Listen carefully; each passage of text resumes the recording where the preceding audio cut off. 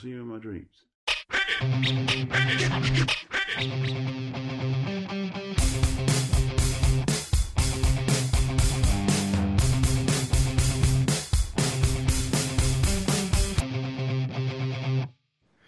I got a nice cup of tea with my Mold Life mug.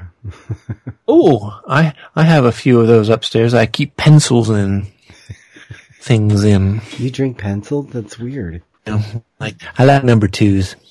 They're twice as good as ones. So how are you doing, fella? How are things? All things considered, life is good. You know, it's coming on Christmas. They're cutting down trees. The weather's been all over the place. It's psycho weather in Colorado. Mm-hmm. It's been warm. It's been cold. It's been warm. It's been cold. It's snowing up in the mountains. We're going up to Breckenridge tomorrow, and they're expecting a couple of feet of snow. So that should be fun in my minivan. Crikey. Well, we don't have any snow. We got cold weather, and then, you know, it's a little bit damp and stuff, but it's not actually snowing. It's not incapacitating.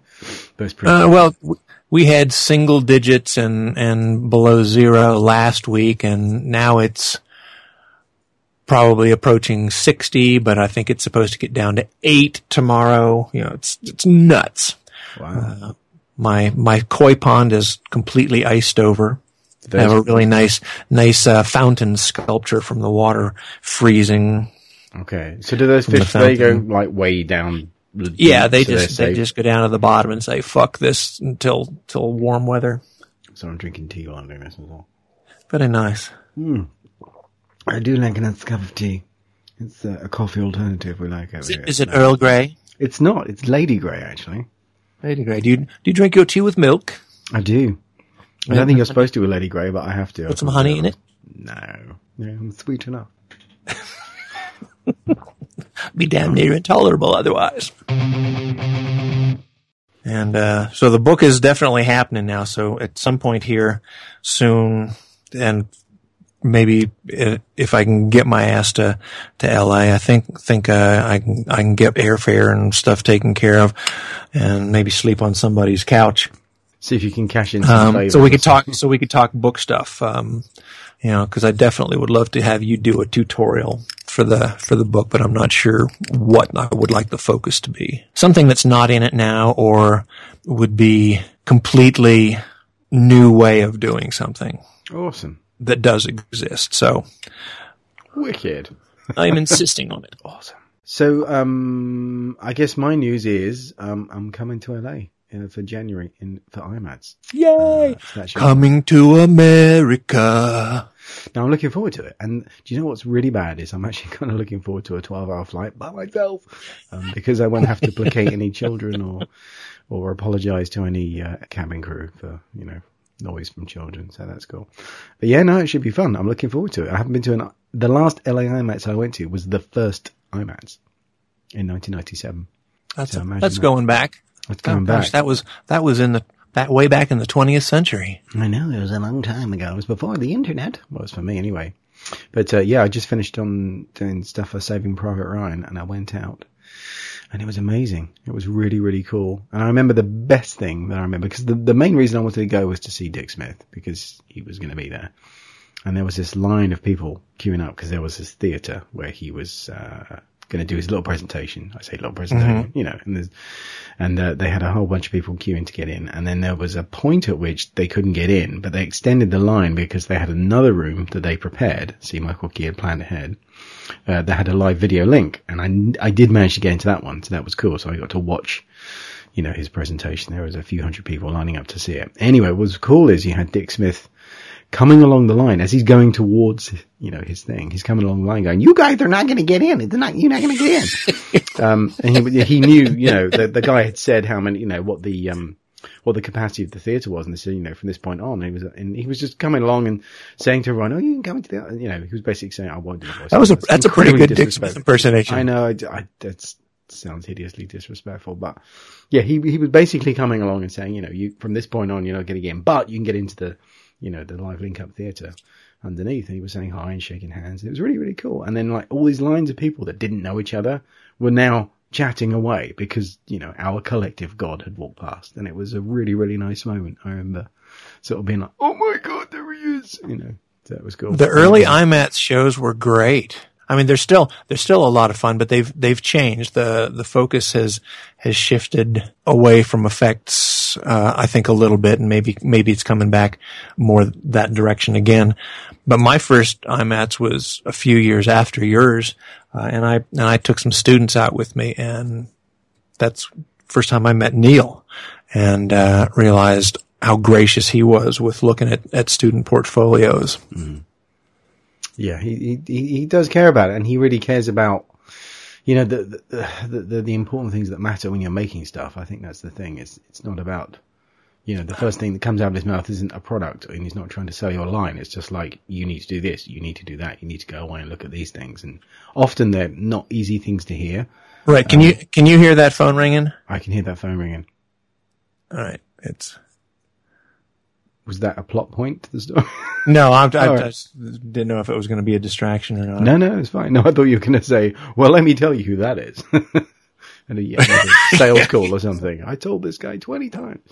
No, we're still getting, the election's over and we're still getting these stupid robo political phone calls. Oh. Yeah. So that was really, really cool. That Neil would do that kind of thing. And I think that was the good thing about IMATS was, I think prior to that, we'd read about some of these people, in Makeup Artist magazine. Obviously, for me, it was things like, Fangoria and Gorezone, where I'd read about these people. So to actually go up to them and speak to them, and someone like Neil would sit down and explain, what you're doing wrong, it's a really valuable thing. And it's something I think perhaps nowadays maybe people, I don't know if I'd like to think people are more, still respectful of things, but I think people get used to the idea that you actually can get in contact with people easily. In a way that I still think is quite a novelty that, you can pretty much connect with anybody. And an example would be, I remember ages ago, I think it was before Facebook, I got in touch. There was a forum, a chat room or a forum or something. Oh, yeah. Uh-huh. I think, Doug Drexler was on there and he was talking about something, and I got in touch with him and just said, I used to read your articles in Gorezone about stuff. And he was just really nice that he got back, and it's just amazing that you could get in touch with these people. And I'd hate to get to the point where people just assume that, if you exist, that you're available for that. Do you know what I mean? It's just like, well, it's Greg Canham or whatever. Don't just walk up to him like you fucking own the place. It's Greg Canham. Yeah, just start talking like, of course he's going to know who I am. Yeah. But sometimes it'd be like, I'd still be a little bit like, I don't know if I should. And there's some 20-year-old stride up who's always, always known complete connectivity. And it doesn't occur to them that perhaps, sure. I want to talk to them right now. Instantly on a first name basis. Exactly. It's like, hey, Greggy, how you doing? And Greg, but I don't know. Maybe they don't have the baggage of growing up watching the Lost Boys, so they're not sort of, hampered with that. Oh, talking of which, not quite the same thing. I got my You're So Cool, Brewster video through today. Have you heard of that? No. It's the making of Fright Night. Ooh. And it's a documentary about the making of Fright Night. It's fucking brilliant. I'll put some pictures up and some links on the blog post about this. There's a company that looking into doing like retrospective making of classic movies, and I hear they're doing a Lost Boys one. I think they did the book of the American Werewolf in London, Beware the Moon. They made a book about right. Oh, the same people. Yeah, same people. Yeah. So check it out. You're So Cool, Brewster, and it's a DVD, Blu-ray, and there's a little comic in there, and there's a disc of extras. It only came today. I've had like 5 minutes to quickly scan through it, so I haven't really watched. So what are you doing talking to me? Well, I got this to do, and then I got some accounting to do, and it's just dull, and I can't get to it, so it's sad. The fun stuff that we do that doesn't get talked about quite as much. It must be so much fun doing what you do. You just sculpt, and you're working with actors, and you're being so creative all the time. And how much time do you spend crying? Come do my taxes for me. Please. No, good. But it's pretty cool. Listen, I got the second part of the interview with Rob Smith. So let's go listen to that, and we'll be back after that. Yay. And what I do is, if I've got a big foam run to do, I'll do multiple Kenwood mixers. So I think I wound up doing... I mean, the way those suits were broken down, it wasn't like anything was that big. But I'll run a couple of bowls at once, and then do it. And just inject away. if I have to do a full body like a fat suit, I've got so little room there. I don't want the big Hobart things. Because they're so bloody heavy, I couldn't keep carting them down to the shed. You know, you can't do it. And also, the ones that plug into normal, not 3-phase or whatever, they are only go up to a certain size. It's like the equivalent of 3 Kenwood bowls, maybe 5 Kenwood bowls or something. Otherwise, you've got to get the big industrial things. You've got to have different electrical supply. It suddenly becomes a big house. Yeah. And it's planted in that one and it's spot. there. Yeah, and it's never That's going anywhere. where the socket is. Yeah. So I didn't want to, I just don't want to go down the route. I've hired them in the past. I've borrowed them. But I've found my preferred method is just to have like 6 Kenwood majors on the go. And if that's not going to fill the mould, which it probably won't, if it's a big thing, I will foam them all up. I'll then decant it into a big fun tub, set that aside, get another lot on the go. And you can do, I've done up to 3, sections like that. And then when it comes to time to inject in, literally, with a big wire hand whisk, gelling agent in the fun tub, mix it out by hand, mix the gelling agent in by hand. It's all got colour in so you can see when it's mixed. And then suck it up with the syringe and off you go. And it works. Wow. The only thing you have to be careful is that it doesn't collapse, which you can do. If you put too much foaming agent in and you haven't foamed it up enough or too much, well, you need to get rid of enough ammonia. There's always a danger that you're going to worry it's all going to gel too quick and it's a lot of wastage.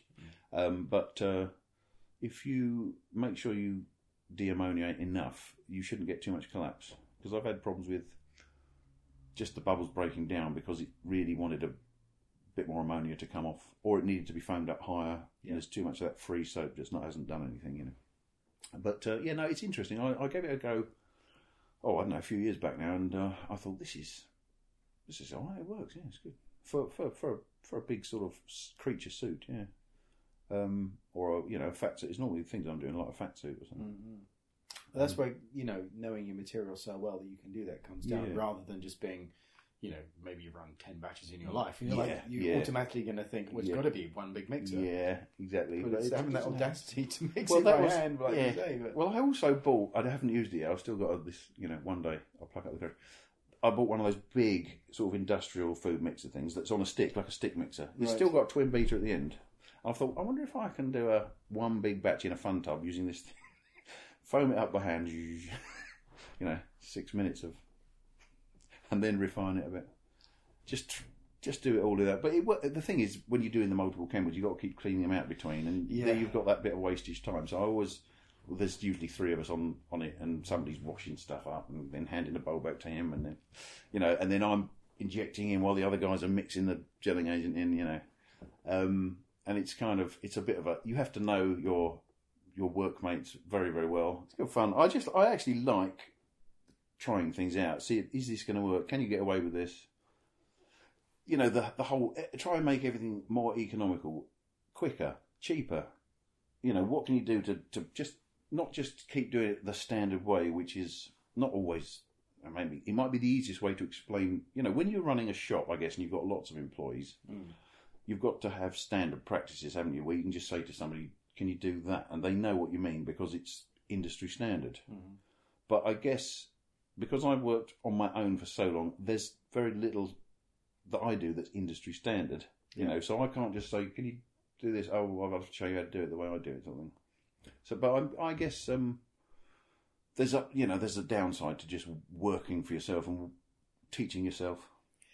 Yeah, because you end up doing things a lot for the first time to experiment. You become like a professional rookie all the time. Yes. Do you know what I mean? That's right. Yeah, which you wouldn't want to do if, like you said, there's an established procedure. Exactly. Yeah, but that also means that you can kind of innovate, which I've seen with things that you've done. Yeah, well, it's what I get a kick out of. I guess I would never bake a cake to a recipe in a book. I'd want to tweak it a bit with a bit of extra whatever. Change it a bit just to make it you had some creative input. Yeah. Because even when we're talking about the sort of the nuts and bolts, the technical aspects of this job, I still like to bring a bit of creativity to it. Try and do it differently. I'm sure everybody does it, to some degree.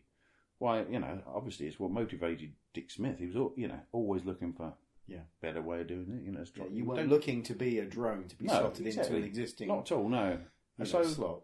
So just try and think outside. And Chris Tucker, I think, was another guy that did that, and his use of certain materials and things. Like he was using aluminium moulds and some acrylic, fleshy acrylic stuff. He did this head of Gregory Peck for Boys from Brazil. Right. And it was really a nice dummy head, but the material was some acrylic stuff that you had to cook in aluminium moulds, apparently. And I don't know how you make aluminium moulds with skin textures and things. I would have thought they always come out. Especially then. Yeah, exactly. Send it off to a foundry. I don't really know what he did, but maybe it was the use of the word aluminium. It could have been aluminium fillered resin or something. Right. I don't know. Maybe, But I had it in my head that these moulds had to be aluminium. But obviously epoxy resin with aluminium in it. But yeah, it was a novel material. It was like like when I guess Dick Smith was using Elvasite, DuPont Elvasite, some plastic stuff that's like a sort of thick plasticky gel. Right. Sort of it's kind of in between a cat plastic appliance and a Bondo transfer, I suppose. Yeah. A sort of thing you could use it, but it's probably not really soft enough and flexible enough to use in a makeup. But it worked better than just a latex shell or something. Yeah. Well, I think it's good for people to have that kind of urge to want to try these things out. Stuff out. Yeah, exactly. But you also need the luxury of time to be able to do that, which I think a lot of time on jobs you don't. No, that's right. They just want it done the way we know is quickest because that's the quickest, cheapest way. My sometimes, I think that's mainly true. But obviously, sometimes it works the other way, where you just haven't got time to do anything else. But I've got to try this, and this has to work. Like I did when I was talking about that face thing when I did where I floated the sculpt out. Yeah, I basically sculpted. Sculpted on a plaster face, and then I moulded the negative in a fast cast urethane, and then floated the original plaster face out, so that then I could make a new plaster positive because the clay all stayed in the neg. Mm-hmm. So then I made a new plaster positive, so I could use a mould that I'd used for foam latex and didn't have great any keys on it, it wasn't usable really. Made it a workable mould for a silicone makeup, and it did work. It was good, and it was done in record time, sort of thing. 2 or 3 days, I guess. Mm-hmm. If I've got 3 days to do a job, though, I want to spend 2 of them sculpting it. The thing that is I the want joy, to spend. I don't want to just make lovely moulds that took me 2 days and then I only had a day to sculpt. I'd rather spend the 2 days sculpting and then make the mould at 3 in the morning and go, oh, God, I hate this. Mould making for me is a job that gets done in the middle of the night quite often because I wanted to spend all day on the sculpt. And it's kind of. So quite often I'm making moulds. It's quite, in some ways it's a good thing because I know the fumes aren't going to bother me. I'm wearing a mask. I've got a garage door open or whatever. The kids are in bed. Mm-hmm. There's no horrible fumes wafting around the house. There's nobody walking in on my. I'm all right in there with the mask on and the door open, but so it's kind of works out well that I'm not using urethanes when there's other people knocking about. But it's very often the mould. I'm fascinated, like Rob Freitas. I mean, great admirer of his amazing mould making. And I'm looking forward to his talk at the big time. Yeah. I hope I'm not doing my bloody blood talk at the same time or something annoying. But so I love to see a good mould, and I love moulds. I love the idea of mould. But 90% of the moulds I make are done in a hurry, done late middle of the night, because I basically was sculpting till, I should have finished the sculpt earlier. And the flashing took longer than I thought. And, I wish there was a product that you could use for flashing. There probably is, but, just like a sheet of, I know you could buy those sheets of that wax stuff. Yeah, I remember Neil used to use that. And we also used to put, you get it into thicknesses and he'd put it down on the face first, just to make sure. Sculpt on the top, so you get a minimum thickness guaranteed. Yeah, that's a good idea. But I'd love something like that for flashing, Yeah. Just sheets of clay that. Yeah. Well, you could do it pasta roll. I suppose you could. Yeah, I suppose you could. But I don't do it like I do it with sausages. I still prefer sausages. Yeah. I guess you've got a large area to do. Then it's. Well, yes, I had a job where I really had a larger area, and I was in a real hurry, so I ended up melting. Just melting plastiline or whatever, and having a sheet of it. But then you've still got to get it to stick down. It doesn't want to stick as easily when you've melted it into a sheet. So, I guess I could have done something clever with spraying it with something, but. I'm not very good at saving clay and reusing it, I have to say. I tend to. Well, there's a time penalty involved in sort of being clean with it and making sure you manage it right. And sometimes you've got to weigh that cost of your time up. With, I have to say my time is the thing that I seem to have less of. Well, this is it. I think, and people will spend, if you're charging yourself out an hourly rate, or you budgeted for an hourly rate, if you've spent 50 quid, saving a £10 bag of clay, that's right. It's not worth it. I know. It's like this thing about chip brushes. Washing. Now, I try and save them sometimes. If they're in latex, I kind of try and keep them in the latex. And I've put them in soapy water, and they always end up getting a bit cungy and annoying. And is it really worth it? But using brushes with resin, is it worth the money you spend on acetone to save a chip brush? Yeah. How many? I don't know what other people do, but I just kind of weigh it up and think, by the time you've messed around with that. For gel coat, I would say the benefit of using an older brush is that you don't lose the hairs. Oh, yeah, that's true. Yes, actually, you don't have those. So from that point of view, you're quite right. You need to do like a time and money management exercise to just to check that the acetone is actually cheaper than the brushes. Because if it isn't, you might actually be worth just throwing the brushes away, which is not the most environmentally sound way of doing something. But, no, that's right. But yeah, no, I mean, I'd give them a good old, when they're new, I'd give them a pull. Anything's coming out, they still obviously, little hairs come out. And that's a point, actually. I don't know which ones you use, but I like the Tarantes ones, but they're not the cheapest. No. But I like the wooden handle ones, because I put them in my mouth. Wooden handles, I often put it in my mouth. Yeah. And if you've got the plastic ones, they don't want to stay in your mouth. No. So you're not trying to clamp down on it a bit. Yeah. So I like a wooden one. It just goes in between my teeth when I'm doing whatever. Yeah. But I don't know. What is the best wooden? I don't know. I've been getting them from I don't know. There's a shop near me, Not Cuts, which is down there. Oh, okay. They've got good ones. Or I'll order stuff from Pierce or Neil's. Or I tend to bundle that when I've got like a big order of stuff. It just goes in with her. I'll just think to myself, gloves, tongue sticks, and exactly, brushes. I know I'm going to need them to keep, so I get them from wherever. So sometimes they're plastic, sometimes they're wood. But whenever they're wood, you're right. I'm like, nice wood. It's a small detail, but it makes a difference. Yeah. But I need to. I have done research for trying to find cheap ones. I just never found any. I think there's a place called Decorating Direct or something that had some reasonably priced ones for larger ones. But do they call them chip brushes over here, or are they just laminating brushes? I think. Yeah, are they known as chip brushes? In the States, I know they're chip brushes, but over I don't know if there's a different name. I just think that people hearing this. Oh, sorry. Yes. They'll be like, laminating they brushes. won't necessarily know what a chip brush is. Yeah, cheap brushes. Cheap. What are they made with? What is the fibre? What is the? It's a whole care. Is it whole care? Right. They're quite nice. Yeah, they're nice. I mean, I know you can get plastic ones if you're into, getting vegan brushes. But I have found just for cheap laminate. I'm not talking about makeup brushes, but cheap laminating brushes. I found the whole care is a better brush. Right. Okay. Yeah. So I use it on makeup as well. I use those brushes for applying. Oh yeah. Yeah. Paint, for applying alcohol activated colours. Yeah. Oh, they flick them beautifully. And not just flicking. Actually, just stippling. Yes. You just mush the brush up a bit, and then you can just because the hair is so long, it's actually great. Quite soft. Yeah, and then it bends a bit at the end, and you just get unusual little shapes on as you apply the. It's true. People think of whole care brushes as the paint brushes you paint with. But right. Because they're quite short hairs, they're quite stiff. Yeah. But they're about sort of 40, 50 mil long hairs in a laminating brush. Right. Yeah. And they are nice. Have a bit more spring to them. I just like what they do, and they do things that I wouldn't do if I was going in with a tiny little brush. Yeah.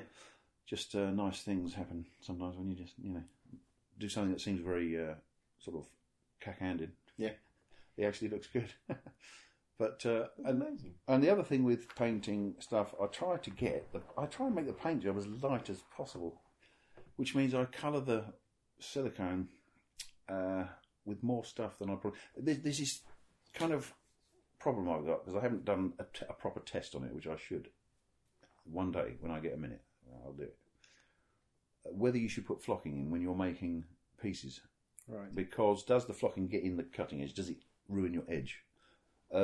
If it's injected, it might not, but if it does collect around. It does collect, yeah. You get there's a lot of flocking in it. But if it's an open pore, I mean, I do things. That's how I do them, and I do put flocking in, and the edges are fine, But I've always thought maybe I'd get better edges if I didn't put the flocking in. But then I'd lose the technique, I guess, for painting it, which I like to keep minimum. it's hard because something that's got a nice bit of flocking can look really real and really fleshy before you've even started painting it. Yeah. So you hardly have to put any colour on. It's great for silicon props and things like an arm. If I was making an arm, I'd want to colour it like the inside of my wrist, pretty much, just with the flocking, not too much. I mean, a bit paler. Yeah, bit I paler. haven't. I think if you're using like a pale flock to add the bulk of the colour, the volume of flocking you're adding to your mix is so significant. Yeah, no, I don't. May have that would if you. Difference. No, I tend to put a bit of like red or blue in. Yeah, that's it. Yeah. The amount of flocking I'm adding doesn't really affect the edge, but it's interesting you say that about because the viscosity is changing, and also even if they're quite short hairs, I have noticed where bleed points, although they tend to be on the back, on the core, so you don't really see it. I have seen little clusters of flocking that's right. where obviously pressure is and the liquid's passing through, and it kind of always it's like a like a dam. It's a strainer, isn't it? Basically, yes, it's collecting all the exactly right. To try because going back to my days of flushing heating systems. So not an entirely useless skill. No, do you know what I mean? It gives you an appreciation of fluid dynamics and pressure and things like that. Yeah. But it's one of those things because I really like the flocking. I like how it looks and how little you have to colour it if you get it right. And what I do is I will colour the silicon with just white and yellow for a Caucasian skin tone. I will colour so I've got a level of opacity from the white, tiny bit of yellow in there, probably more yellow than you might imagine. Do the old dot on a stick thing so you can see how translucent is this. And then the flocking actually is what tells me whether it's too translucent or too opaque. Because whether you can clearly see each strand of flock, that means it's too opaque. Because the opaque background of the silicon is showing me every little strand. Yes. I can see it. Yeah. It's too opaque. If it's a bit of a blur, it's about right, That's a very good point. And if it's too translucent, then the flocking's just a real blur in there. Because if you were to put flock into real skin, it would blur very shortly after like beard hair does. Exactly. Yeah, exactly. So that's, to me, the best gauge for your translucency of your silicon, which is always hard, isn't it? Because you never mix up tons of it. It's always, for me it is anyway, generally smaller jobs. Yeah. And each job I'm mixing up a new batch, really. Or I might have a couple of kilos. But you won't, maybe 5. The most I've ever knocked up is probably 5 kilos at a time or something. With a drill mixer and, get it right that way. But yes, it's usually small. And so getting that translucency, that level every time, spot on, I just find the flocking is what helps. Because, you know what it's like, in the early days of silicon, the jelly baby effect, everybody was making everything too translucent. It's just too translucent. And I think it's almost gone the other way. It's a bit like the blood thing. The translucency factor is changing. I've seen some silicon makeups that could have been foam, because they were quite opaque and they look quite painted and opaque. And I thought, I can't actually tell if that's silicon or foam, But it's a balance, and I think it's always, although its translucency is very cool, isn't it? It's nice. Oh, look at that! It's real, because it's so different from something that looks like a rubber thing. But it's easy to go too much that way. So I'd probably err towards the side of too opaque rather than the other. I agree with that. Yeah. But the flock. That's really why I rely on the flocking. That's why I'm kind of want to stick with the flocking. Really, I would like to know the flocking doesn't get into my edges. I'd really like to know that flocking doesn't ruin your edges. But I'm not sure. I think the thing is, over the time I've been doing it, I guess I've been doing silicon stuff for 10 years, I guess, whatever it is. It was foam up to a point, and then I know Neil really championed it in this country, didn't he? Certainly he was instrumental, really, in getting everybody onto the silicon stuff. Yeah, he was, and he made some big strides. And I remember, crikey, this was when we were in the workshop in Wales Farm Road in the Westway. This was years ago. Right. This was 97, 98. Right. He'd done some tests. I'm pretty sure, I have an idea that he'd used Pros-Aid to encapsulate. Oh, yes, I heard about it.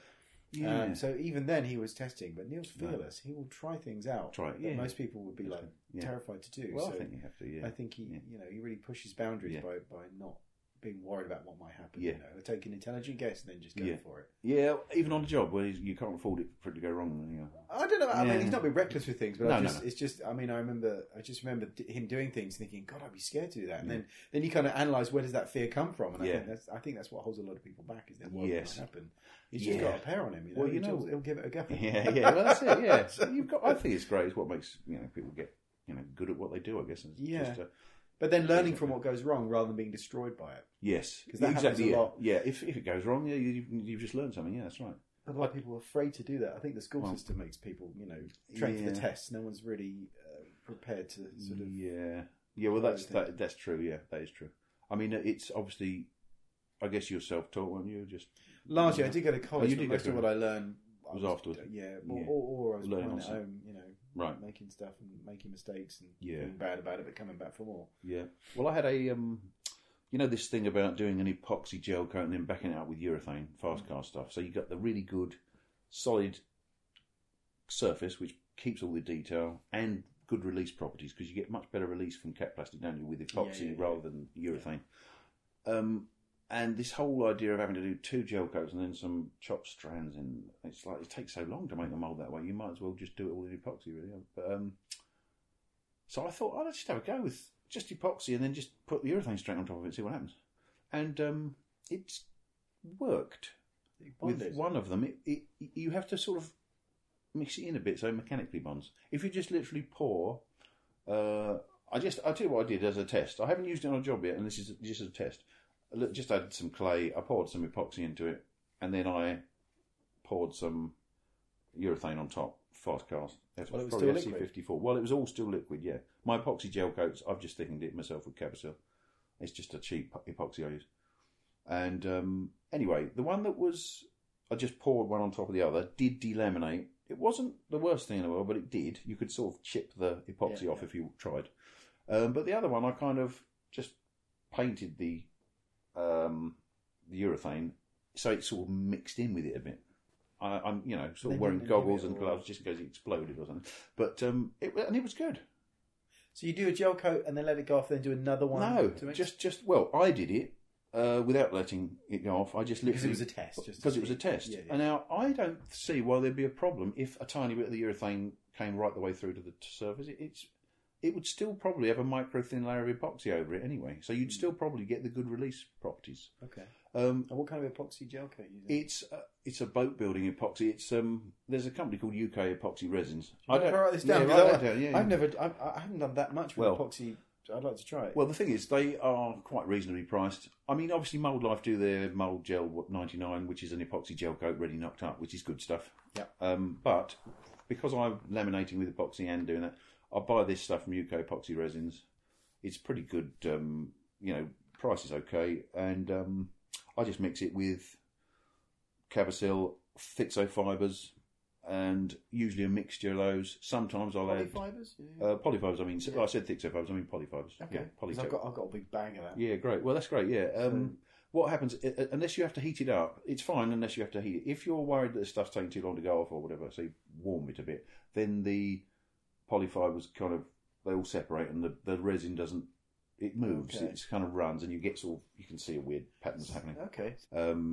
You can even put the epoxy in the microwave just to warm the resin up. A and B separate. Yeah. I warm them up before if it's cold. If they've been stored in cold, it'll go off in 40 minutes. It'll be chewy, and then you can go on with your next. Go on with the laminate. So yeah, no, not more than an hour. If it seems to be taking a while, I might put a fan heater on it or something. But that's when you can have it. Because it gets thinner and then it pulls into nose tips or something, stuff like that. It's pretty good mixing your own gel coat because you can, if it's a bigger thing, you might want it a bit runnier, and if it's a small thing, you might, just depends. Details, you can do another one with a load of exactly, yeah. Or if, something like a Beauty and the Beast where you've got this deep recess in here, you can mix it up to a real thick paste and add chopped strands in it as well, and just chuck it in there. Plug it in, just fill it. And as you add Fixo fibres and Cabasil, it kind of makes the stuff become more like a thick glue, like thick wallpaper paste kind of thing. So you can kind of use it, and then once that's gone a bit tacky after, let's say 40 minutes, I'll go on with the cloth and or chop strands in a bit of a thickened mix first, and then cloth over that. Just have to be careful with the. Yeah, you've got to be careful about the bubbles. That's the only, because if a bubble gets trapped under there, it's quite hard to work it out. Yeah. It's not like fiberglass where, the strands go everywhere. Yeah, it's not like that. But so you do have to do a bit of cutting and stuff. But I think it's great. I love it, and it doesn't itch and it doesn't get you if you're careful with it. And I'll finish the moulds often with a dusting of aluminium trihydrate, just so they've got a grippy surface, so they're not all clamps will stay on them if you want to put a clamp on it. They're probably most of those sort of moulds are bolted, but not all of them. It just gives it a surface to. So you just sprinkle that on. Sprinkle it on, and then just hoover it off later, and then whatever stuck. Exactly, yeah, that's it, and it gives you a grippy surface. Okay. And then, so if you're using the fold back clips, they'll clamp onto it. Otherwise, they slide off. Yeah. So I like it. It's good. It's a little bit time consuming, but those moulds will last years. I've run thousands of pieces probably from moulds like that. They will crack eventually, and I've tried loads of different fillers. I've tried aluminium filler. I've tried other resins from other companies. This is for foam, right? This is for, it's either actually, but yeah, foam. I'm talking about foam when I was. So you're subjecting to heat. So if you were to do the same thing but for silicon, would you be putting it through the same? No, that's right. Most people are not going to run 300 pieces anyway. No, exactly. No, I think on silicon it'd be fine. Yeah, it's like, no.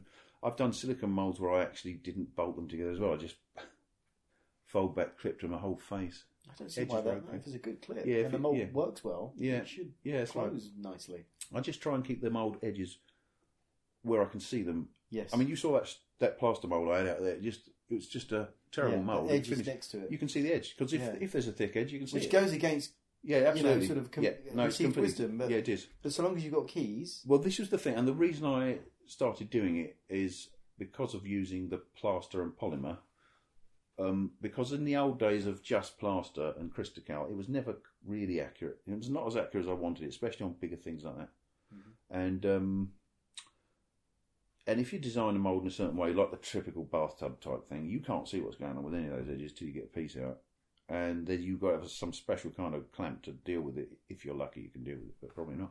But when you start adding the polymer, the plaster becomes a tiny bit flexible. I wouldn't call it flexible, but when it's still green, you can clamp it. So if I just took a mould apart, cleaned it out, put it together, and go, that edge looks a tiny bit thick there, I'll just put a clamp on it before I put it in the oven to bake it out. Yeah, and it will be perfect. I think the good thing about a clamp is it's a consistent pressure. Yeah, exactly. So as the mould heats up, and if it moves slightly, it's still being pulled closed by the clamp. Exactly. That's really so you can sort edges, dodgy edges on plaster moulds if you use the polymer, because you can. I've had edges that were, that's not very good, but just gently with the clamp and in the oven, as long as you catch it.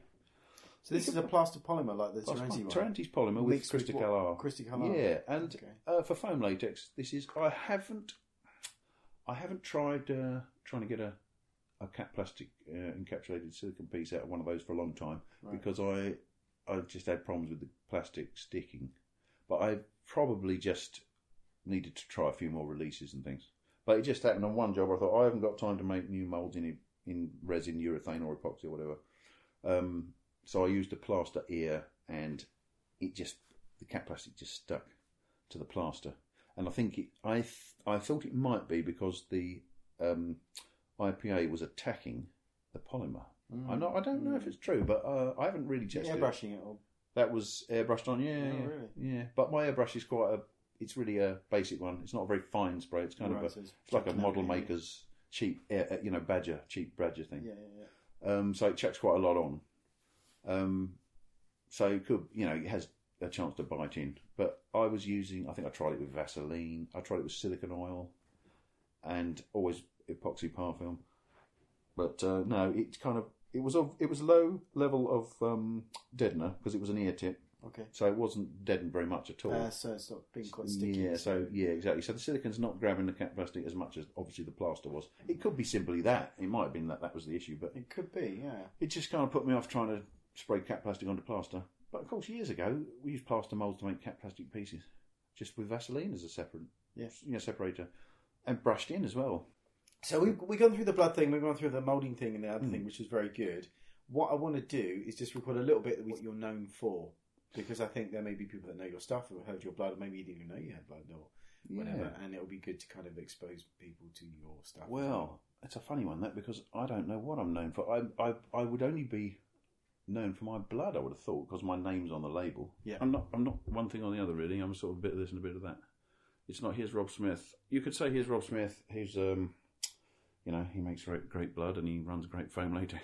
Which are important things, but it's almost like getting people to appreciate that the blood they use is made by people, and that foam is something that gets made. Yeah. It's not just something that just falls off the shelf. No, that's right. That gap of, like, especially younger people, I think they don't really appreciate quite so much stuff is made. Yeah.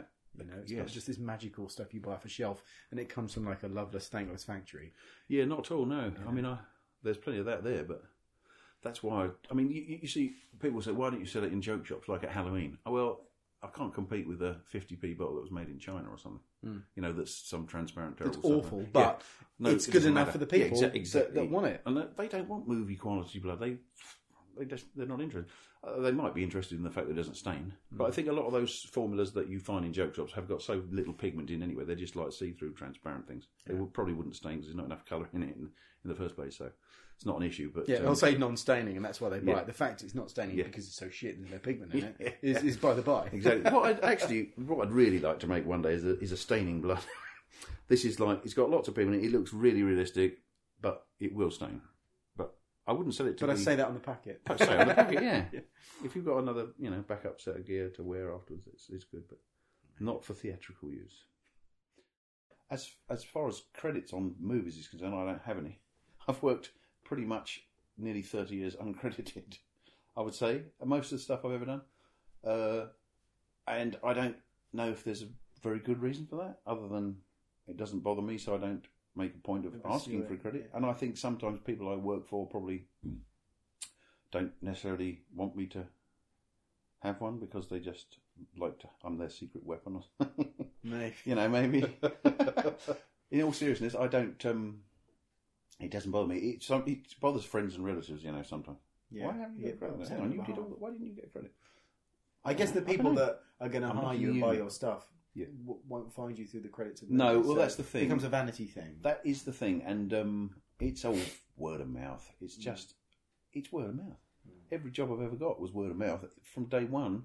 When Bob Bevan at Charles Fox gave my number to somebody at the BBC. This guy can do prosthetic pieces. Oh, I got your number from Charles Fox, and that was it. And it was, I think you just work for people that randomly found you.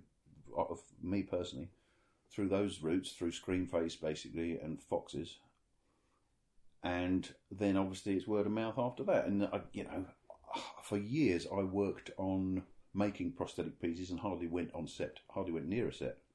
It would be a makeup artist who asked me to make a piece for them to apply, and it was all foam latex, occasionally gelatin.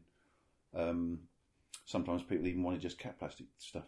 I was telling you earlier, I got asked to do some Oriental eyelids in cat plastic once, and Magdalene at Screenface had Tom Smith's, one of his old moulds, and it was a big square block mould plaster, solid plaster, with a couple of little Oriental eyelids in it somewhere. It's like he'd sculpted these little Oriental eyelids on a board and just poured a big block of plaster on top of it. Wow. And I guess the mould was pretty old, but I was very careful to, give it a good layer of Vaseline and then just brushed cat plastic in there. Yeah. Made a few sets of Oriental eyelids for I don't even know what project it was for. It was just something I was asked to do. So I thought, oh great, Tom Smith mould. My son's called Tom Smith now. No connection at all. So yeah, that was interesting to see a big chunky plaster mould.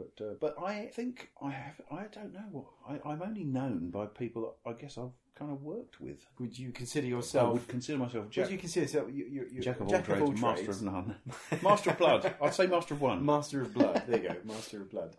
So you make blood. Yeah, I make blood. Different kinds of bloods over the years, but you've got a couple that you see. Yeah. You make your good bloods, and you run a lot of foam. I run a lot of foam. I kind of specialise in doing super soft foam latex, which is like that stuff I showed you is really, really soft. Yeah.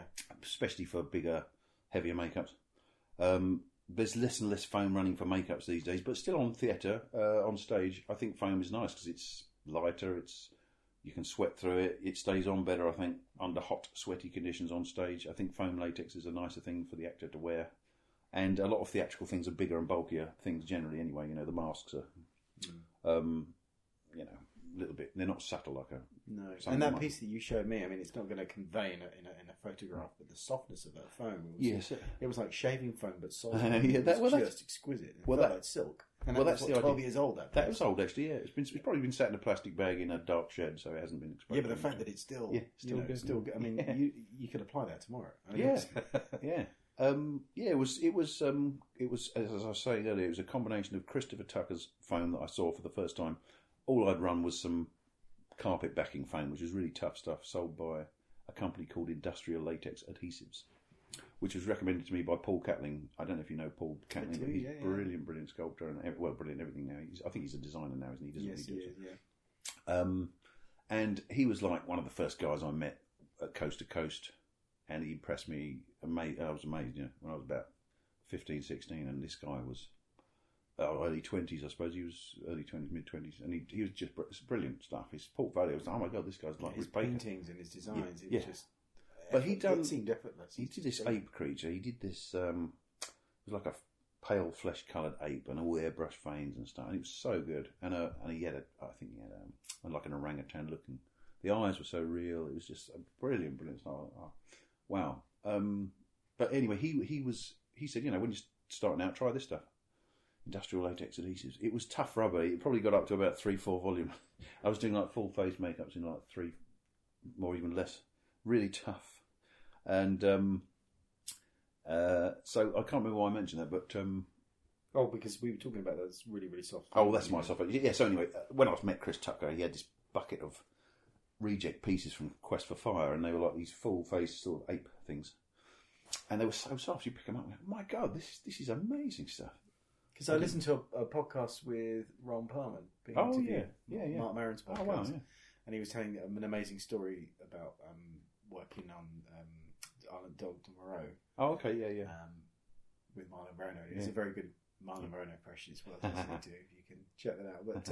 But yeah, he was talking about that wearing, this makeups and stuff, and I was like, oh my God, Quest for Fire. And I remember that being in I think maybe the Corson book or something, just a picture. I'd forgotten if I knew that. It's amazing. Yeah, but the foam was so soft. It was like, my God, how do you do this? And then in reading Rick Baker's Cinefex, was it edition 14?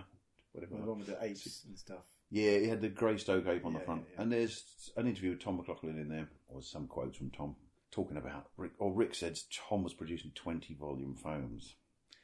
And it was an exaggeration, which I didn't realise at the time. So I took it literally. Tom McLaughlin was producing... I can't remember the exact quote because I haven't read it for a few years, but this gravity-defying mousse, like something like ridiculously high volume foam, like 20 volumes. So I thought then, okay, I've got to try and make 20 volume foam. That's going to be really good soft stuff. I've never managed to get 20 volumes, but probably 15. 15 before 12 to 15, and then that's about as soft as I've managed. So anyway, I spoke to Tom McLaughlin more recently, and he said, it was just an exaggeration. Rick said that? Oh, no. They were probably about 12 volumes. Okay, right. Because it was like I spent 20 years going, I just can't get it up like Tom McLaughlin can.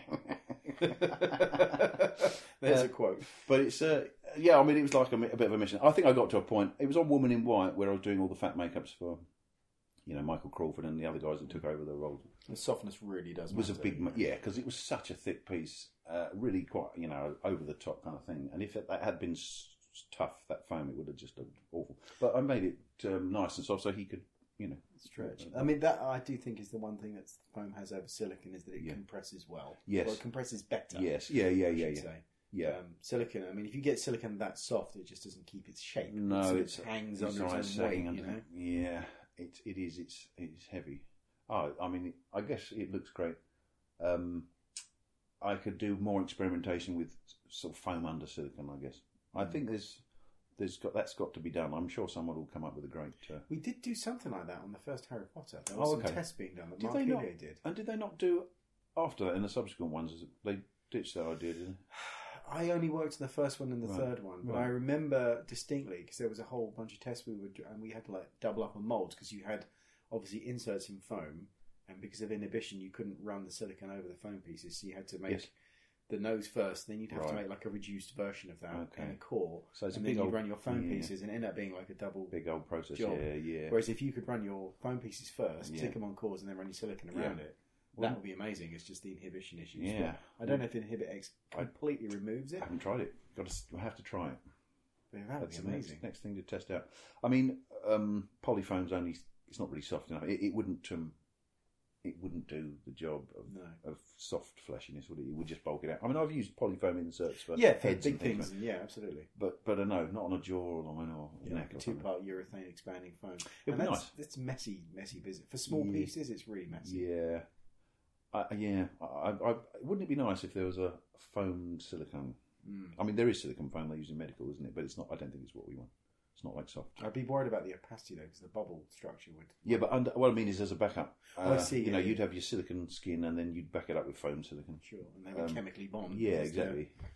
I guess that's a thought. If anyone hasn't tried it, just trying to get the softest foam silicone. I'm sure it could be done. It just maybe there's no application for it, so it hasn't been needed. But maybe we need it. Maybe.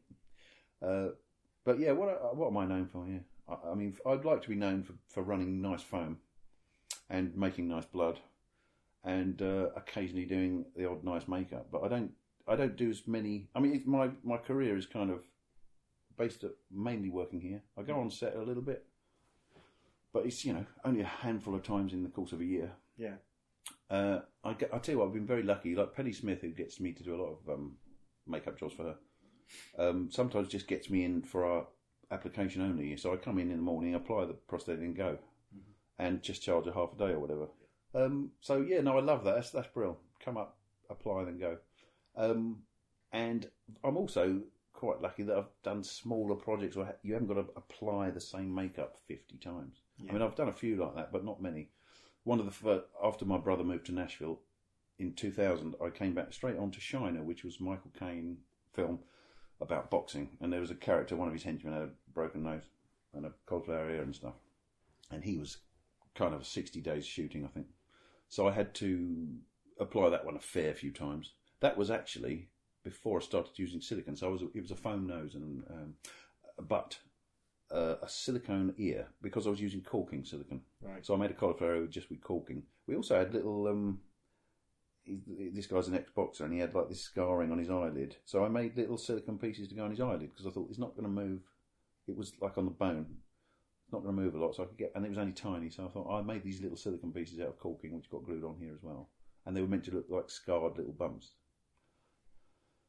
And they worked all right. I mean, they stayed on. I think we glued them on with 355. I think it was. No, it wasn't. I think 355 had gone by then. I think. Oh, right. I think 2000. Yeah, I used that on Black Beauty in 1994, 6. I can't remember.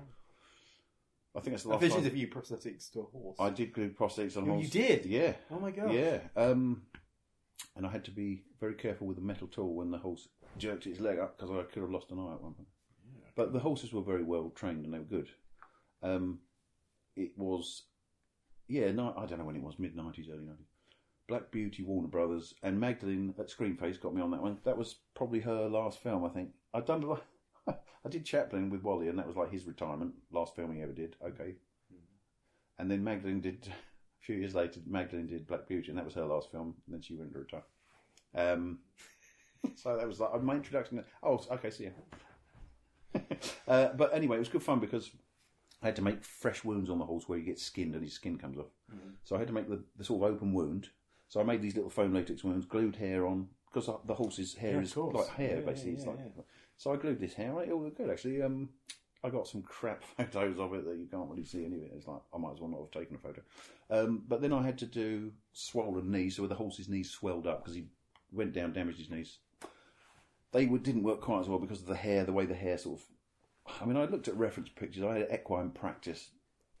The director, Caroline Thompson, who wrote The Secret Garden, I think she'd done, and then she became a director, and she directed this, lent me this book of equine practice, which was like horrible things that have happened to horses, and a book for vets, basically, horse vets.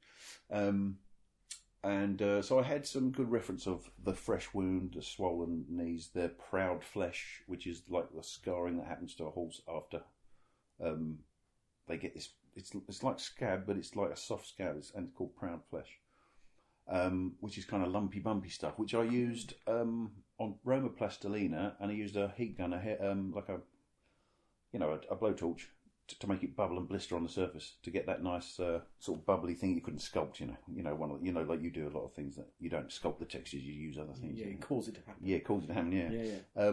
And that was fun. And then the final scar, which is a very sort of translucent greyish looking thing that ends up on a horse. It's they were all foam latex. There's no translucency to the materials, but I painted it. I think I ended up painting the scars with a Brillo pad. So I had a bit of just packed paint, but a few layers, and then finally went on with a Brillo pad with, I think, a pale grey colour. Brillo pad's got these random, shapes, and if you paint with them, you just get random little squiggly bits. Good, I guess, great for little broken veins. You mean literally the actual scratchy? Yeah, scratchy. Yeah, green Brillo pad. You just, and if you rough them up a bit, and you get weird things. They're basically like sort of coiled swarf that's flexible. Yeah. So at no point is it lying flat. There's lots of curvature. That's right. So you would end up creating, like you say, specks rather than. Yeah, but a sponge that you use for washing up. I'm talking about that. I'm talking about the green. The green. Yeah, I beg your pardon. Are they called Brillo pads? Scourers, like sponge scourers. Yeah, but anyway, you those things. You get nice little random squiggly bits, and it looked really good on the scar, on the final horsey scar, because I had horrible. You can peel them off. The guy that was the horse wrangler had a horse there, and he actually peeled one of these scars off. They just peel off, and then the horse is all right underneath. It's not like it was causing any trouble. A real one? They actually, yeah. Oh my gosh. Yeah, real. So I had this real horse scar, and I think they're things that come up regularly. They've got like from ancient, evolution. They've got this third or whatever, how many toes it is, that grows on a horse. Mm-hmm. And these scabs come up every so often, and they just have to be. It's weird. I never knew anything about this, and I can't remember the detail. But it's something that happens to horses, that these little scabby things grow on them, and then you just peel them off. So I had one of these, and so I had this actual horse scab, horse scar, basically to look at for reference. Oh God! It was good. It was a nice job, and I got. I was using 3.3. That's probably the last time I used 3.55, and. Glued the piece on the horse. It stayed on great. Then what was great about it was you could flick with a little tool. You could just flick the horse's own hair over and cover all the edges. Amazing. So the horse hairs just flicked over the edge and covered all the bits. If there was a little bit of a discrepancy in the colours, I just sprayed it black carefully.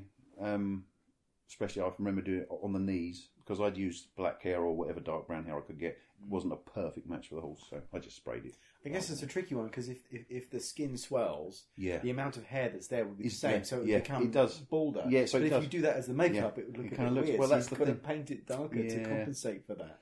And it did look a bit. It was like a coconut. It was like a sort of big hairy coconut on his knee. But it's not something many people have seen outside of the equestrian world. Exactly. So it's one of those. Does that look real? Do people know whether it looks real or not? You've got to do it to the expectation, as well as staying. Through, some. But it was an interesting job. It was interesting because of the different stages of the wound. Fresh open wound, bit of blood. That's how I got the blood eventually into Saving Private Ryan, because Amanda Knight was on that film, and she said, "What blood are you using now?" I said, "Screenface blood I make. This is the one I make." Oh, right. And then she went and worked on Braveheart with Lois Burwell.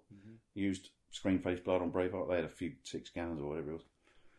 And then, of course, Lois Burwell went on to do Private Ryan. So it was all via Black Beauty, really, that my blood wound up on Saving Private Ryan, I think. Yeah. And then when she did Last Samurai, she brought up this point about the insects, which I hadn't even thought about. I don't know how much trouble you had with insects, but in Ireland, not so much. Okay, I'm sure in Morocco. This was in County Wicklow, I think. The beach was. Right, yeah. So not such a. Might get the odd gnat. Yeah, but apparently wasps are attacking people, and of course it's sugar. They love it. Yeah. And can you make a blood? Can you do Screenface blood, but put something insect repellent? I thought, well, I did always want to make sure it's safe in the mouth. That was almost my main thing. Just because if it's safe in the mouth, it's safe everywhere else. I'm not going to stop having it laboratory tested. We don't want to be squirting in a rabbit's eye or anything. No. So I tested on me. So I want to make sure it's safe in my mouth. So I was trying to look for insect repellents that you could eat. So citronella was kind of, it's not toxic. So I tried it with citronella and it didn't really work. I just put 2 cups out in the summer, and the wasps, one just had normal blood in, one had the citronella in it. It didn't seem to make a lot of difference. It didn't put them off. Right. Brewer's yeast apparently puts them off, but I think that has to be in your... I think you have to eat brewer's yeast, and it's in your system. And I've found that as I drink real ale, I don't get bitten very much by insects. Really? It's one of the upsides of drinking real ale. So everyone has to drink ale? Absolutely. Real ale. There's got to be live yeast in the product. But it's the blood, isn't it, that you're going to land on? So. Yeah. It's a good excuse, though. But they don't. So they don't... It does keep them at bay, brewer's yeast. But anyway, I never found... I didn't find a product I could add to the existing blood to make it insect unfriendly, but obviously the answer is not to use sugar syrup. So the silicon blood is now a sorbitol base. Right. But so sorbitols are great. I mean, I think Mark Shostrom had I don't know if it was his idea, but Mark Shostrom wrote something about sorbitol blood somewhere, and it's good stuff. It is good. It's another one of those products that's very expensive if you buy it repackaged, but you buy 55-gallon drum of it. It's not too bad. But why was I mentioning it? I can't remember why I went back to. Oh, I was talking about Black Beauty, wasn't I? Yeah. I don't know what I was talking about Black Beauty.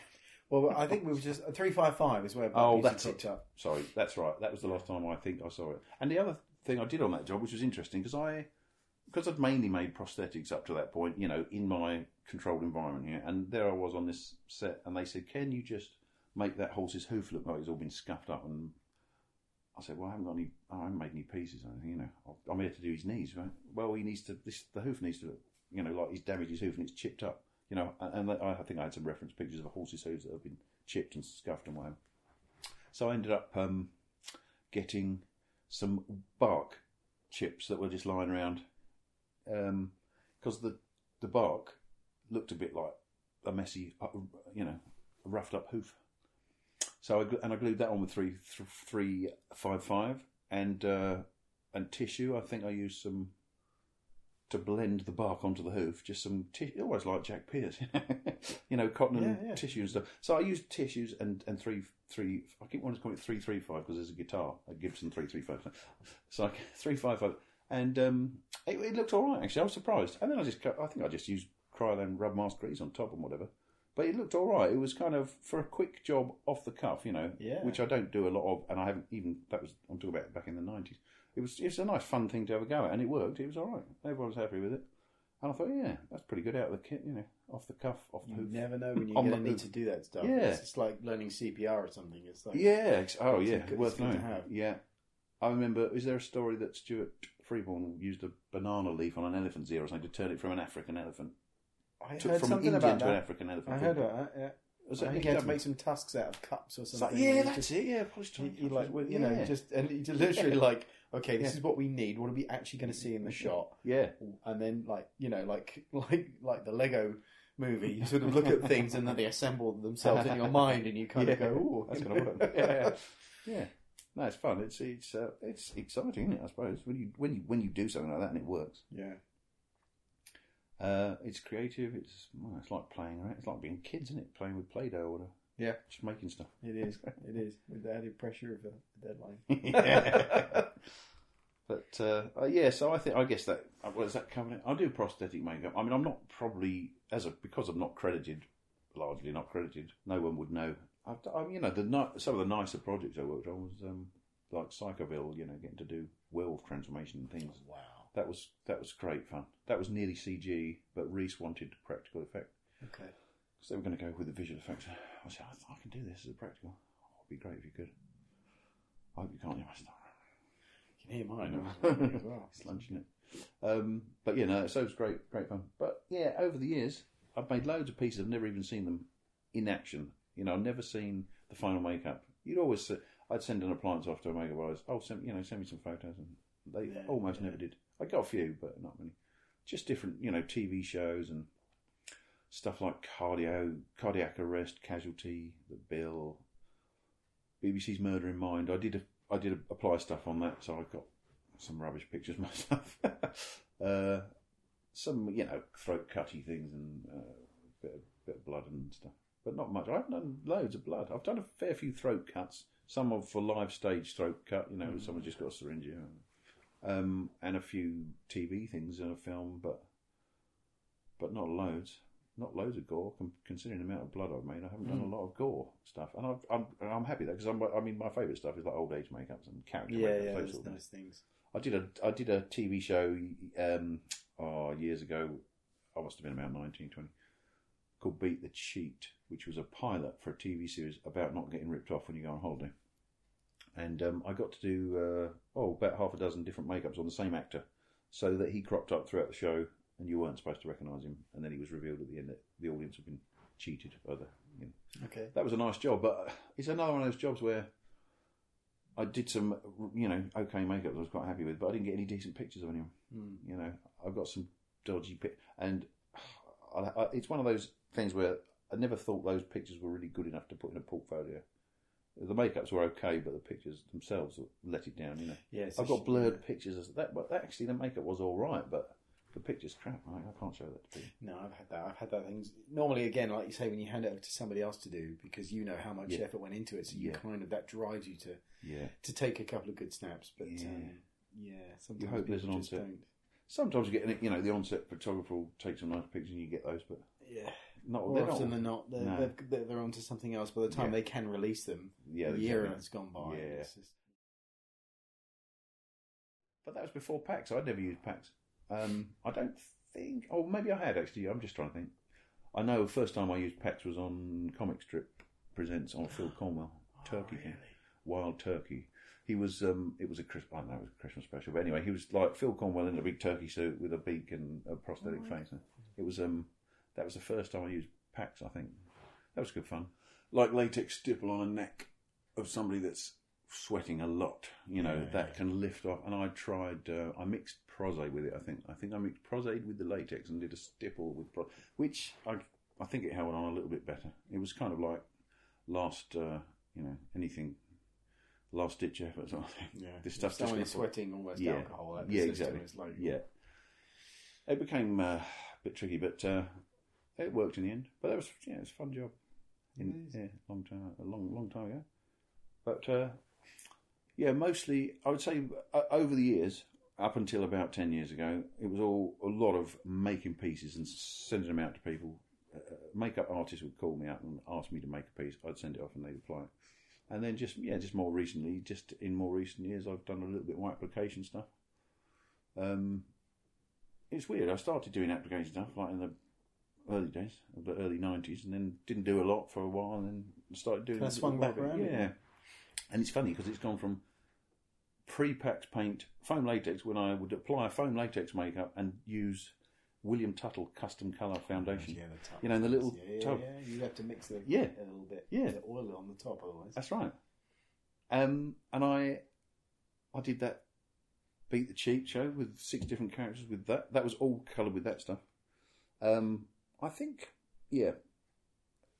I started using PAX fairly soon after that, but I'd certainly done a few just with that. And then it's because it's all silicone now mainly. If I'm applying stuff on a set, it's usually silicone, because the foam latex things are mainly theatre, which I might do a makeup test. Just do one makeup test and then see how the thing works, and then somebody else will apply it every day. And that's what I like. Really, that's what I like doing. You just do your makeup once, and it looks all right, good stuff. Do I want to do this ever again? This particular one? Not really, not particularly. Depends what you're in it for. I mean, me, I like the problem solving. And yes. Once you kind of nailed it and you've done it once or twice, want to move on now. Then it's just like repetition. It's not the same thing. Which is, of course, what I'm doing every day in my workshop here, churning out blood or noses or whatever foam run I'm doing. I do try it still to this day to try and change the way I do the foam a little bit. Yeah. Just to make it, can I make it a bit quicker? I mean, I've taken, because I buy stuff by the gallon, it's not a big deal to waste a bit, So I can just do a full Kenwood bowl, and if it all goes wrong, it's not a problem. So I can try things out. And this job I'm doing right now, I'm doing black and white masks, as you can see. And they're just sort of fairly dense foam. There's nothing special about the foam, but I'm doing half and half. And why do a separate foam run for black and white? So I'm mixing up a bowl full of white, filling that one up, and then putting the black in, whisking it, carrying on. Just So timing. If you got your gelling time right, yeah, exactly. And but of course, in the old days, I was like, oh, I can't do that; it's going to gel. But no, it's fine. It's the whole idea of whisking it for too long with the gelling agent in is like, oh, it's going to gel with the whisk in the bar, you know. Down to the ammonia, though, isn't it? Yeah, adjust accordingly. Yeah, exactly. Just tweak it. Yeah. So, but so yeah, I mean, I haven't done that much. I don't know if I've ever done it before, really. You know, start with a bit of white foam and then add some black and use the same batch all in one hit. You know, amazing. It's good fun. I found that you could up the levels of pigment massively to do these Batman things. You know, because they wanted to be jet black. So the amount of black colour, the amount of pigment that's in there is massive. You know, it's like 60 or 70 grams of black in a Kenwood bowl full of foam, which is a lot. You know, it's a lot of pigment.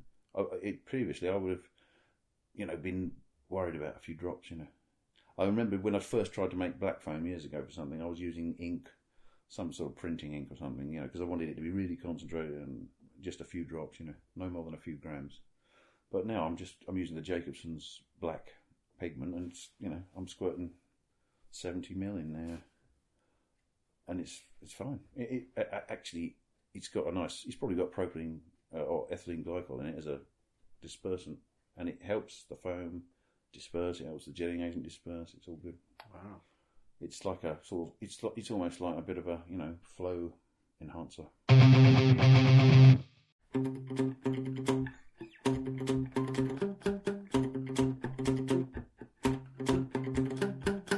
I like old-fashioned music. So I'm a massive fan of like things that are written in the 20s and 30s. Mm-hmm. And Chet Atkins is my guitar hero. Used to cover a lot of that sort of stuff. He was probably doing that back in the 50s. Like so, those tunes were like 30 years old then. But a song like.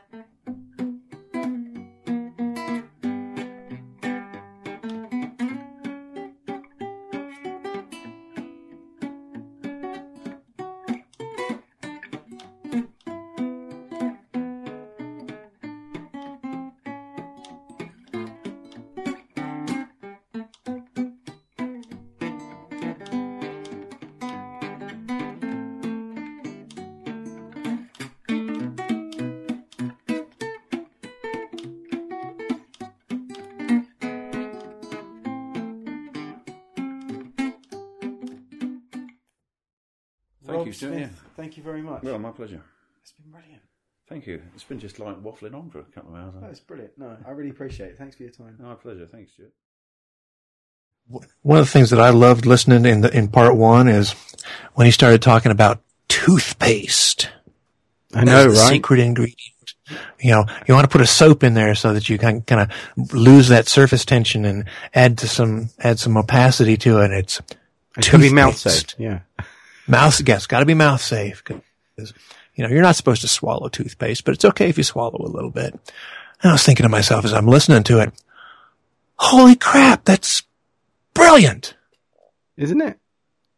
Brilliant. And the funny thing is we're gonna be making our own blood for the production of. I told you about Bonnie and Clyde that I'm working on for the musical. There's a musical of Bonnie and Clyde. Amazing. And there's a lot of blood, understandably. And I'm gonna be putting toothpaste in my blood. That'll be minty fresh. Mm-hmm. Well, that minty smell, because I said to him about it, I remember that so well because we used gallons and gallons of that Screenface blood on Saving Private Ryan. And there's scenes where you see the beach, and the beach is just red. Yeah, oh yeah. On his red. That's all the blood that's smashed in there. And we made loads of I remember I only did a week on set in Ireland for it, and I flew out to, I think it was Belfast, and then we drove to Dublin, which is madness, and there wasn't a motorway there then. So it was a 5-hour drive, roughly. And why the hell didn't you just fly to Dublin? I've no idea. It was a long drive. And we got to Wexford, which is where we were filming, and then it turns out we were working nights. And not only were we working nights, we were working that night. So as soon as I got to the hotel, dropped the stuff off, and there's a little note on the desk from Rob saying, yeah, come down to the beach. So we had the car took us down to the beach, and our job basically was in the day. They would think of things they wanted to do the following day. So we would have to rig and make up the guts, the blood, and the body bits for that shot. And when you see like the landing craft blowing up and just shit going everywhere, that's what we did on that. for that day. And then we worked every day, for 5 nights.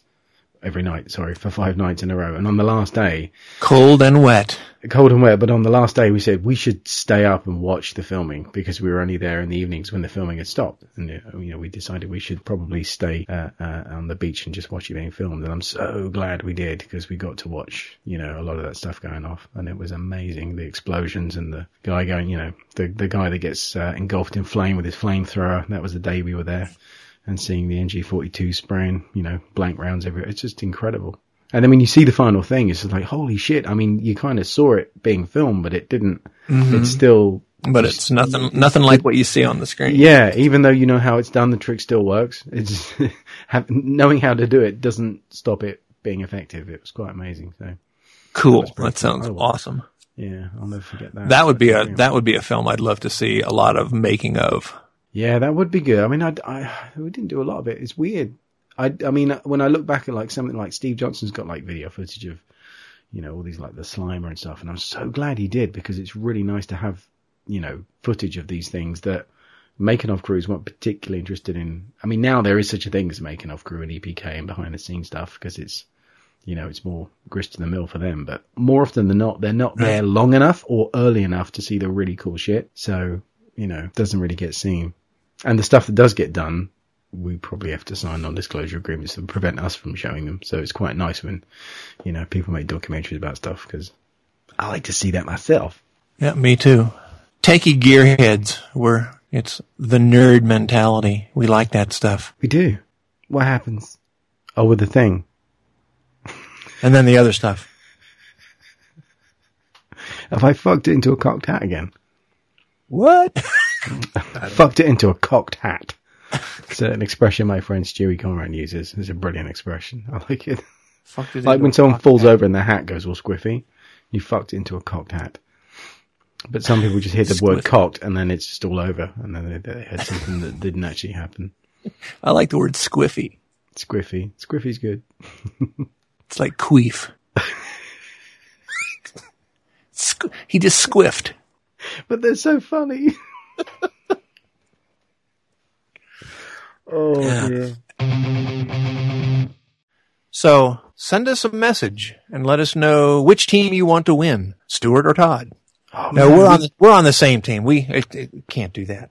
I was going to say, write competing. To us and let us know what you want to hear more about, more of, less of. We love to hear from you at stuartandtodd@gmail.com. And check out our Facebook page. We have a Facebook page. It's not called Battles with Bits of Rubber. Weirdly, it's called Stuart and Todd. But if you just look up Battles with Bits of Rubber on Facebook, you'll find us. And you can It'll come like up. that page. That'll be nice. And if you have iTunes, you can subscribe to us on iTunes and leave a review. We like reviews. Reviews are very good for podcasts. It makes them more real somehow to the vision of iTunes because then they know that people are really listening. So that'd be nice if you could give a review for us. That'd be splendid. Give good, honest, nice reviews because we are sensitive artists after all. That's right. Very sensitive. We drink tea. Well, I do. I do too. Oh, jolly good. Jolly good. Mustard. I'm just not drinking any right now. It's too early in the day for me. You're drinking mustard? I love mustard.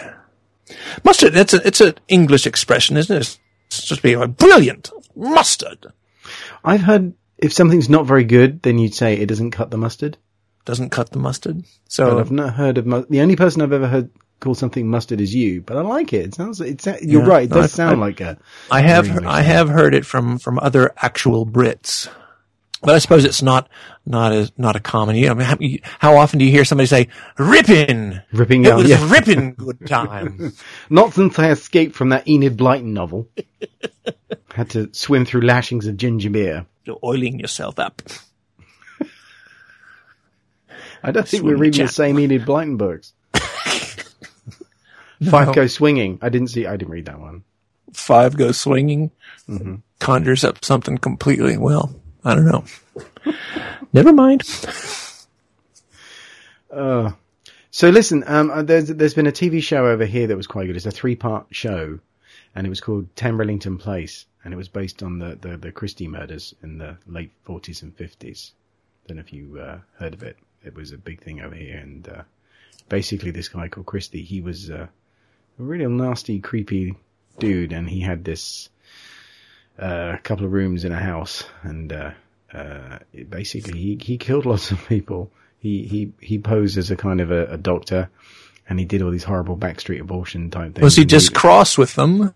No, he was just fucking weird. He was just nutjob, mental psycho, and then he would drug them, and then strangle them. Anyway, there was a TV drama, 3-part drama that the BBC did, and it was really, really creepy, really, really well done. And Tim Roth played Christie, and Samantha Morton played his wife, and it was really, really atmospheric, very, very creepy. It's a very, very good show. Really nice makeup as well. So I think is it on Netflix or anything? I don't know if it might be, but it's only just come out on the BBC, so it will probably be available soon. I guess you guys have like a BBC channel. Well, we get a lot of BBC shows on PBS over here. Okay. Stuff that I kind of get turned on when I go home to visit my folks, and they'd be watching these shows. They love shows like DCI Banks and River. Have you seen a show called River? Some of the British cop shows. Uh-huh. Yeah, there's one called River that was very good. There's another called Happy Valley, which it's not a jolly tale at all, but it's very well acted, very good. It's been some very good BBC dramas. They seem to have upped their game. There was like a period where the BBC weren't really doing great dramas. It was just a lot of, I don't know, not reality TV shows. They didn't go too crazy for it, but it's just, there wasn't a lot going on. There were a lot of repeats and stuff. But it seems in the last couple of years, they sort of started paying writers again. It's quite nice. Well, I love the BBC. Yeah, it's what we get over here. And in return, I listen to a lot of NPR podcasts. So it's all swinging around. It's lovely. There you go. In fact, if you are listening to podcasts, and you should be, because if you're hearing this, you kind of do, recommend checking out. There's an NPR podcast called How I Built This. And it's fucking brilliant. It's really, really good. And it's a short, it's only about half an hour long. But they are, basically, the presenter, Guy Raz, talks to, people who started movements, and he speaks to, like, the lady that started Dermalogica, and the lady that started Spanx, the guy that started the Cliff Bar. Just all kinds of odd things, but they're really, really, really interesting half-hour programs. I mean, the Spanx one, I think, is the first one. Now, I don't wear Spanx. Maybe I should. But you just listen to it, and it's fascinating how she came up with the thing. Because she made the prototypes of this underwear. I don't know if you're aware of what Spanx is, but it's basically like, it's a lie in the form of underwear is what it is. You put it on, it makes you slimmer. It's like, tucks everything in. And, so she made these like prototypes, and she was trying to sell them, trying to get like, manufacturers to produce them. And she was having a hard time selling them because all the producers and manufacturers and stuff she was talking to were run by guys. And guys don't have, the same kind of problems with them. They don't think the same way. And this guy, like, she spoke to this chap and he wasn't interested. And then over dinner, he mentioned it to his daughters, and they were like, "Dad, you should totally do that. It's a fucking brilliant idea." And so based on that, he then went back to her and said, yeah, we'll start producing them. And then that's kind of how it all kind of started. And then she had to kind of like, she made like these stands that she would set up in shops without telling the shop that they were there, kind of thing. And just because someone saw it there and they thought someone had sanctioned it, so they allowed it, and that's how she started getting it in the shops. It's brilliant stuff. And then just the moral of the story is listen to your children. Yeah, absolutely. Because they're probably right. Because you were right when you were a kid. Oh yeah, so, when you're grown up, you're mistaken. You often think you're right, but you're not. But it's a really good podcast. I recommend it. It's fantastic. So listen to that. It's How I Built This. It's very good. Got nothing to do with prosthetics, but it's really, really cool. Sounds right up my alley. It's my bailiwick. It's right in my wheelhouse. I think I'll listen to it. That's a good expression. It never gets old to me, and I hope it never does. To see people's reactions meeting me because of my book. Mm-hmm. It's just blows my mind at times. It's like, wow. It's not why I wrote the book. I wrote the book because I'm passionate about this stuff, and I want, I teach because I get off on seeing people get excited about stuff that excites me. Mm-hmm. Does that make sense? Yeah, totally. I think it's the fact that anybody's actually learning anything from me is icing on the cake. Mm-hmm. I love to share what I do because I love it so much, and to see other people get excited about it, that's cool. And the reactions that I see and hear from people because of the book. Just, I can't even express how wonderful that makes me feel. That's really sweet. I mean, that's true. I mean, I think the other thing is as well, we've all had teachers in school, especially. That's like the first place you kind of come across this kind of thing, where you meet people that just don't want to be there. They're just doing it because it pays the bills, and it kind of comes across. And they're not very nice people usually because they're not happy where they are. And you spend hours in the classroom with them, and they're just miserable, and they'd rather be anywhere else. And then when you meet, a teacher that, the thing they care about matters to them so much that even if you weren't interested in the subject, it just kind of fires something in you. So, when you do meet people that give a shit about it and you make a connection, then you're just two people working on a subject. It's really nice. It's a really nice thing. And it doesn't happen often. So I think that's another reason why it's quite special. Yeah. Hopefully IMATS will be a chance to sort of meet some more people that, I've met online only, and we've met through Facebook, or chatted about stuff and solved problems, and maybe, cross paths on Neil Gorton's 911. I think it absolutely will be. And it'd be weird when people say, "Oh, hi, I'm so-and-so." I'm like, "Oh my God, yeah." You're familiar with the name, but I couldn't, I am certain that there will be many of those moments. Awesome. And it's one of the cool things too, with social media being what it is now, and walking around the floor, you're seeing Academy Award winners and Emmy winners and BAFTA winners and all of these people on the floor, and they're all on social media. And if you want to learn how to do something, or if you have a question about something, there they are. All you got to do is ask. Mm-hmm. It's incredible. Yeah, that's the wealth of information. One of the things that is a head shaker for me because of some of the things, and certainly I don't want this to sound like I'm saying anything negative about IMATS, but you've got all of these stands selling makeup brushes and makeup, Makeup Forever and all these different companies, and they're having show specials on, and there's not just industry professionals there. There are regular consumers coming in to see all the new stuff being debuted at the trade show, and there are all these specials. And it blows my mind because you'll have an Academy Award winning makeup artist doing a demo within touching distance of people standing in line to get 5% off a new mascara brush. And they haven't got a clue of what's going on around them. Yeah, when worlds collide. It's quite funny, isn't it? Yeah. It's just makes me smile that they have no clue that there are all these astonishing artists right there that they could be talking to and asking questions of, and all they're interested in is saving a few quid on some supplies. So do the new zipper face for less money than before. Yeah. It always used to amaze me, just the thought that Dick Smith would go to the store and, get grocery shopping, and he'd be served by somebody that would have no idea that, he did the Linda Blair makeup in The Exorcist. I just think that's really, and I guess that happens with every industry, there'll be heroes within every industry. Pull up at a Shell station and there's Rick Baker putting gas in the truck. Yeah. It's just brilliant. But you could have that, there's the guy that invented Teflon, getting bread or whatever. It's just I guess, you can't know everybody's heroes, but, it is a weird thing. Yeah, nope. People pay, and queue up to see these people. I know I did. And yet, outside of that sphere, they're not known because they're not actors. They're not on the screen being famous for millions of people. But I guess that kind of makes it all more it's funny special too, just even seeing somebody that outside the general context where them, seeing somebody that you work with in theater and then running into them, dropping off stuff at Goodwill. You go, I know that face. And they go, oh, yeah, just because I only work with you every day. You see somebody outside the regular context, and it's like putting a false nose on them. Yeah. I know it can't be just me that that happens, dude. No, that's pretty cool. Maybe it is.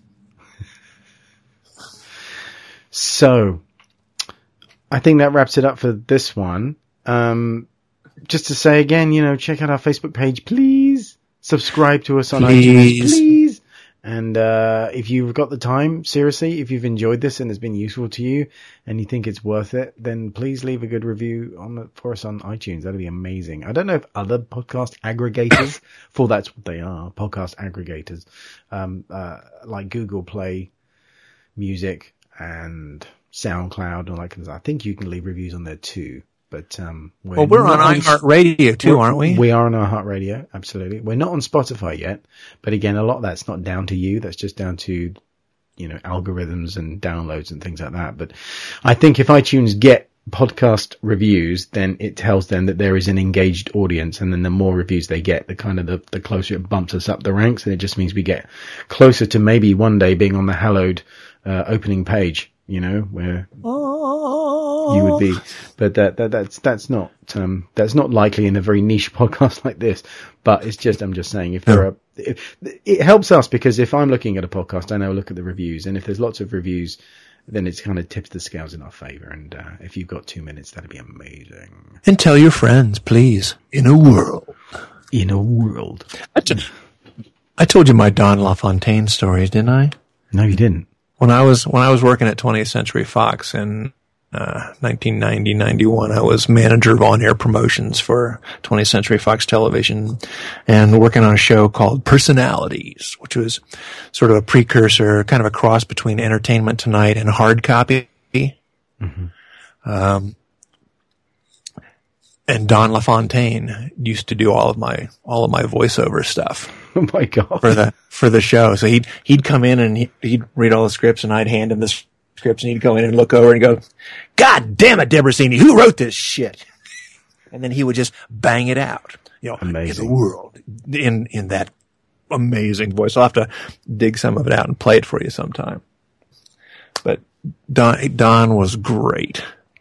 I really enjoyed working with him a lot. I mean, hearing it through speakers is one thing, but hear it in your face is really spectacular. Really was spectacular. Amazing. And he was such a nice guy. Well, that wraps it up for another one, eh? Yes, sir, that does. So the next one we got another Rob. It's another Rob. It's Rob Freitas, but again, this is another two-parter coming up, because it was just such an intense. It got to the point where there was halfway through this, I really needed to pee, and I couldn't go because I just didn't want to stop talking. It was that kind of thing. I've just admitted that online, but there we go. But that was the thing. So the fact I couldn't even go for a pee. He's a walking encyclopedia, man. Oh my God. And such a nice dude as well. Yeah. We got him for like 2.5 hours. We sat down with him. So I could not put that into one podcast because it was just too much. So the next one coming up is going to be, part one with Rob Freitas. So I'm excited about that. And hopefully I'll see him again when I go to LA as well. So yeah. I hopefully get that out there before I go to see him again. But, so stay tuned for that. This one you won't want to miss. All right, Todd. Well, I guess I'll speak to you soon. Take care, fella. All right, buddy. Thanks, man. You too. Take care, mate. Bye-bye. Bye.